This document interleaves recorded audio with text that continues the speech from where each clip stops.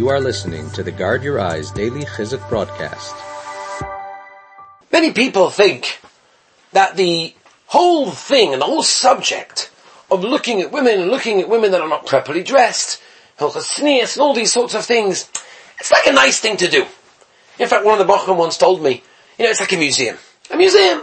Look, but don't touch. Look, but don't touch. I didn't touch anybody. I didn't do anything. I just looked. What's the big deal?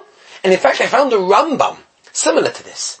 The Rambam actually says that this aveira of looking at that which we're not allowed to look at is an aveira that people don't even take so seriously. Why? Because what did I do? I just looked. I didn't do anything terrible. I didn't chas v'shalom touch anybody. I wasn't over on terrible aveiros. I just looked. And yet Chazal are telling us, no, it is a big aveira. It is something important. It is something that we have to work on. And it's something we have to realize. Rabbi Adas used to go every year to Reb Meir B'Chatzera before Elulzman. Give me an eitzah, give me some advice for the Bachrim and Yira Shamayim. How do we improve our fear of heaven? And he said to him, there are only two things you have to know. Shmiras haloshen, to watch the words that come out of your mouth. Shmiras ha'inayim, watch what your eye looks at.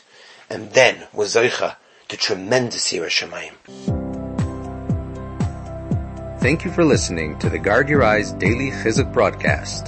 Pass them on to your friends and help spread Kedusha in the world.